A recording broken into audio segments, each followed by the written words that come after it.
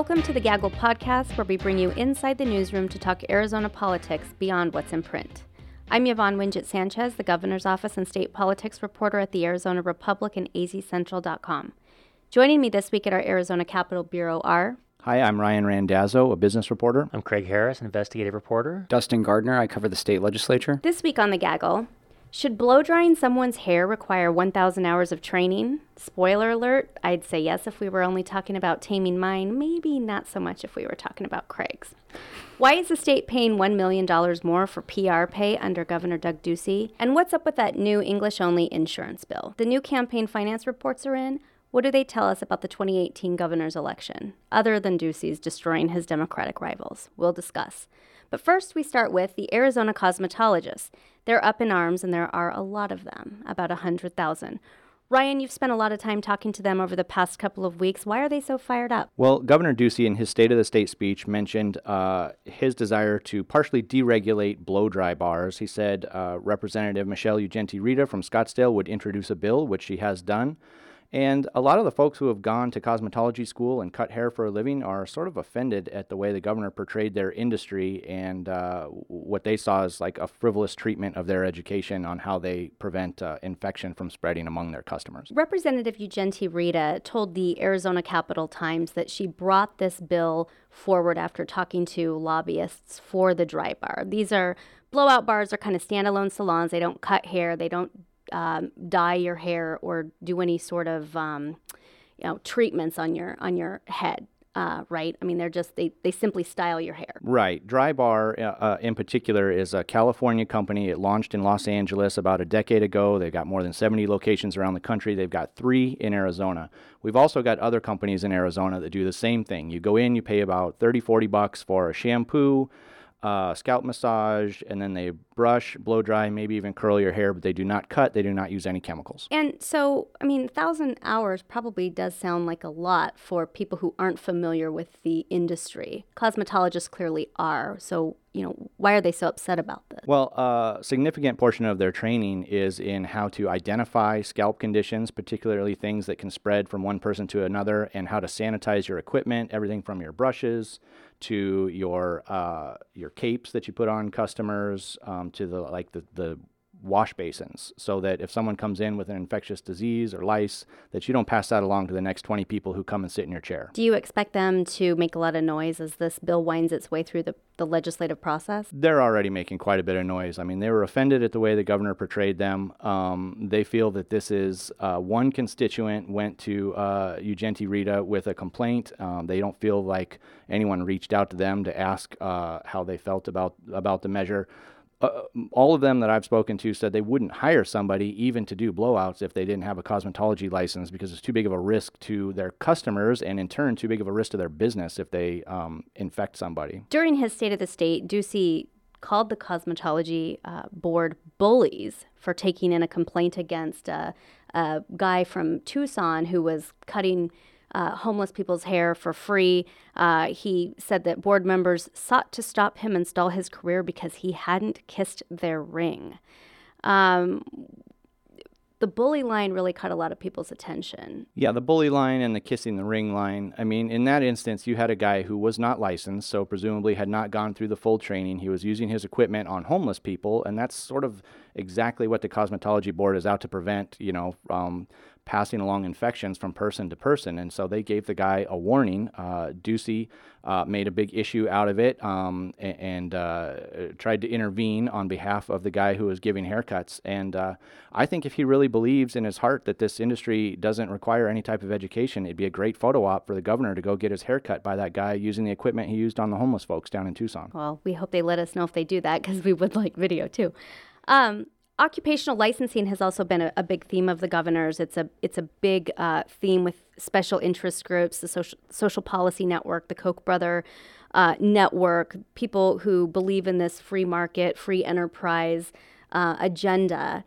Do you think they underestimated the blowback that they would get on this bill? They either underestimated how the cosmetologists who've gone through school would react to this, or they took their PR staff aside and did a calculation and figured that the 100,000 cosmetologists are not a reliable block of Republican voters.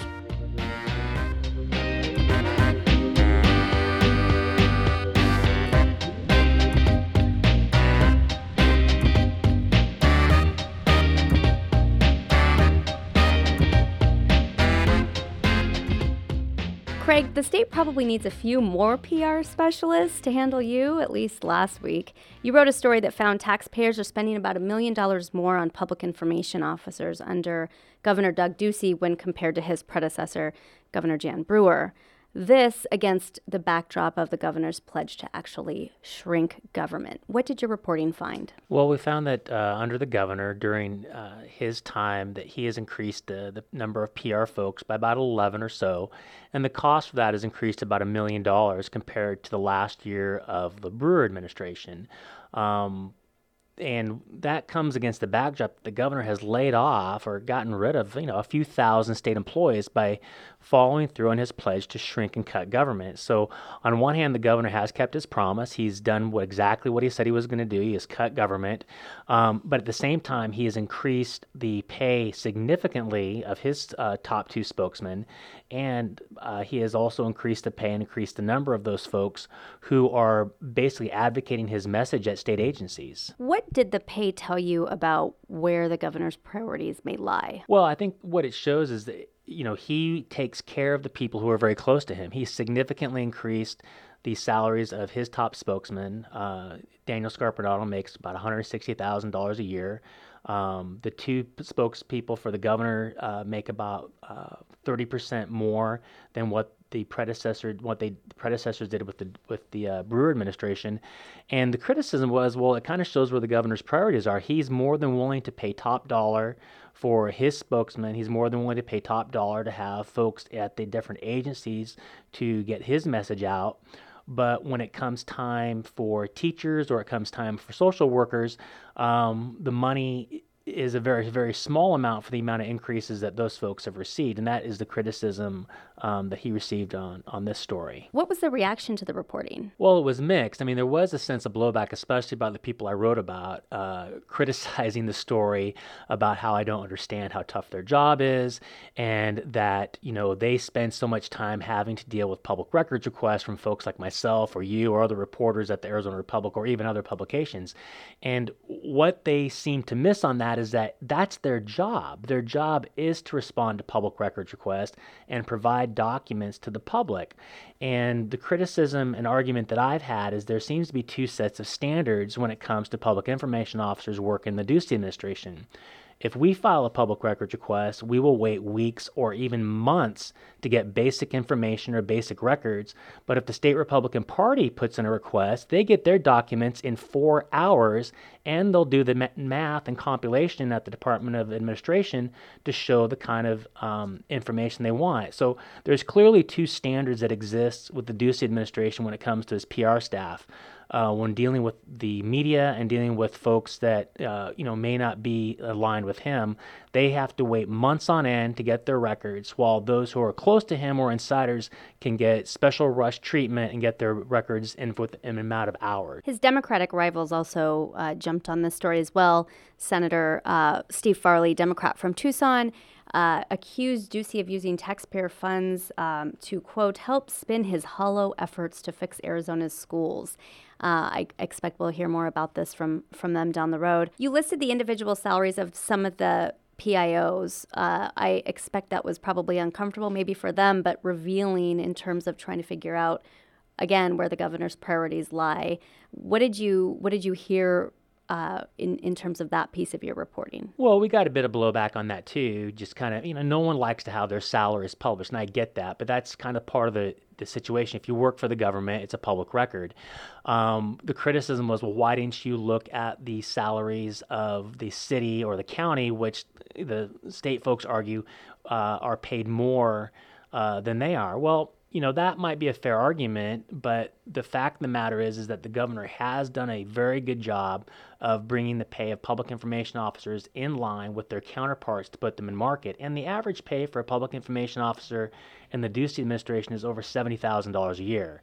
The average pay for most teachers is right around $40,000 a year, and social workers are making $35,000 to $40,000 a year. So, the folks who have complained to me that because I publish their salaries, I don't think teachers or social workers who got about a $1 a day raise are going to be so concerned when they're making well over $70,000 a year as an average salary.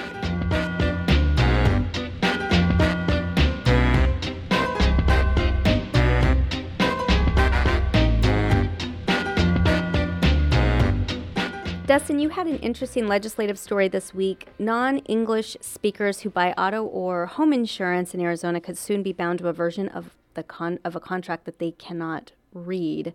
What's the point of this legislation? Yeah, so this bill, it gets sort of in the weeds here, but basically what the bill says is that if a contract is translated into another language other than English, that is not the binding version of that contract for an insurance policy. The binding controlling legal version is the version in English.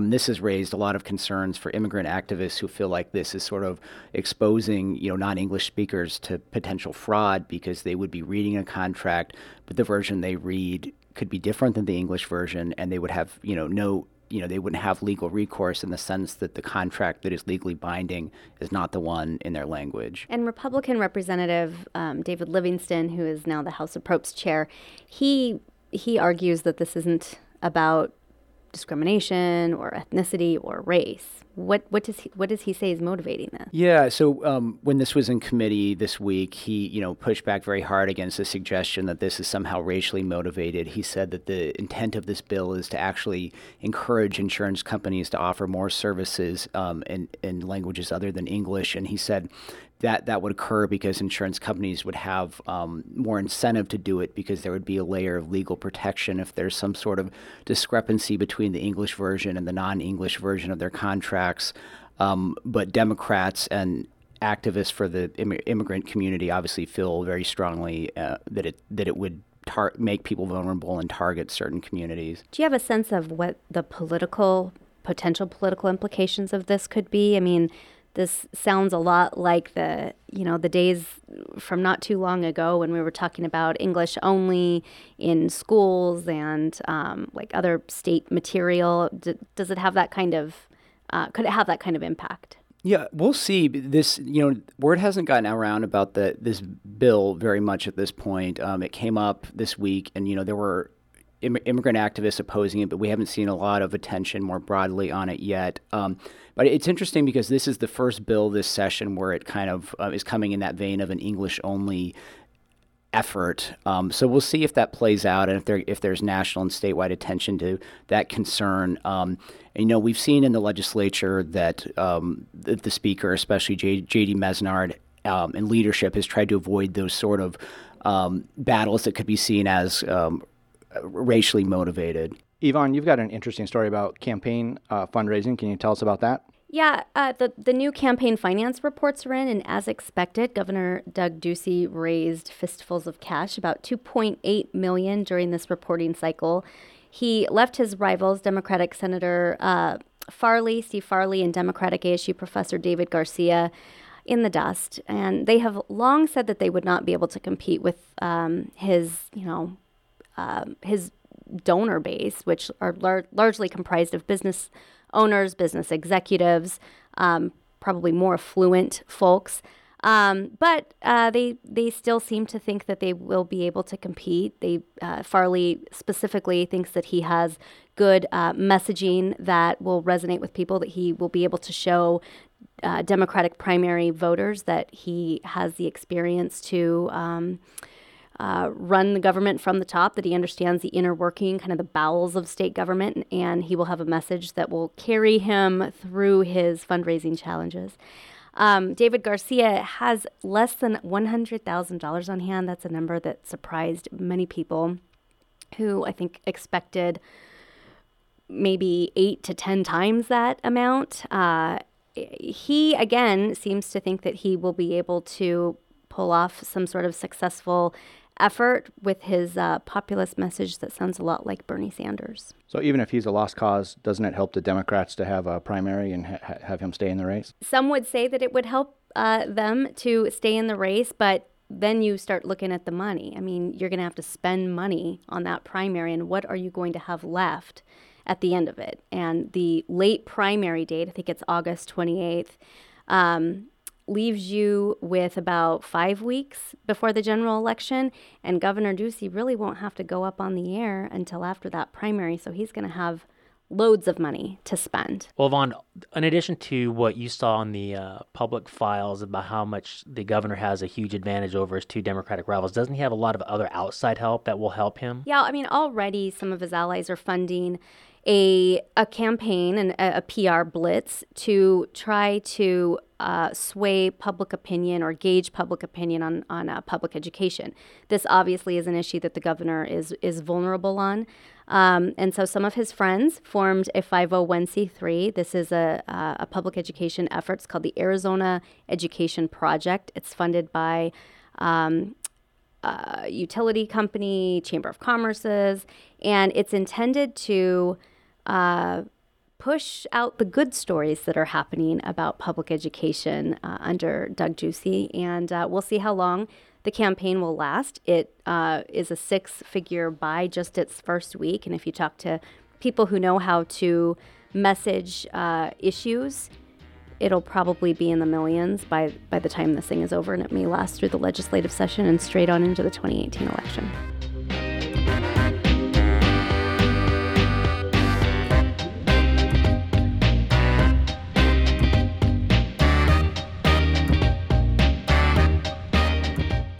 So for our final segment, Ryan, what are you watching for this week? I'm going to watch the Corporation Commission. They set rates for utility companies. They approved a big rate hike for Arizona Public Service in August, and there's a citizens petition that has led to potential rehearing of that rate hike. So I'm going to look for any developments in that issue. Craig? I'm going to be looking at the Department of Revenue and whether they're on a hiring binge right now to get back some of those auditors they laid off a year or so ago, and what the effect that has had to the state general budget. And Dustin. I'm still following the sexual harassment investigation in the state house. It sounds like we might finally have that report. Well, that's it for today. Thank you for listening to the Gaggle Podcast. You can find me on Twitter at Yvonne Winget. You can find me at Utility Reporter. This is Craig Harris. You can find me at C Harris AZ Rep. Dustin Gardner, and that's Gardiner. Thanks to the politics team and also our producers, Haley Sanchez and Carly Henry. Please subscribe to the show and review it on Apple Podcasts, SoundCloud, Stitcher, or Google Play. See you next week.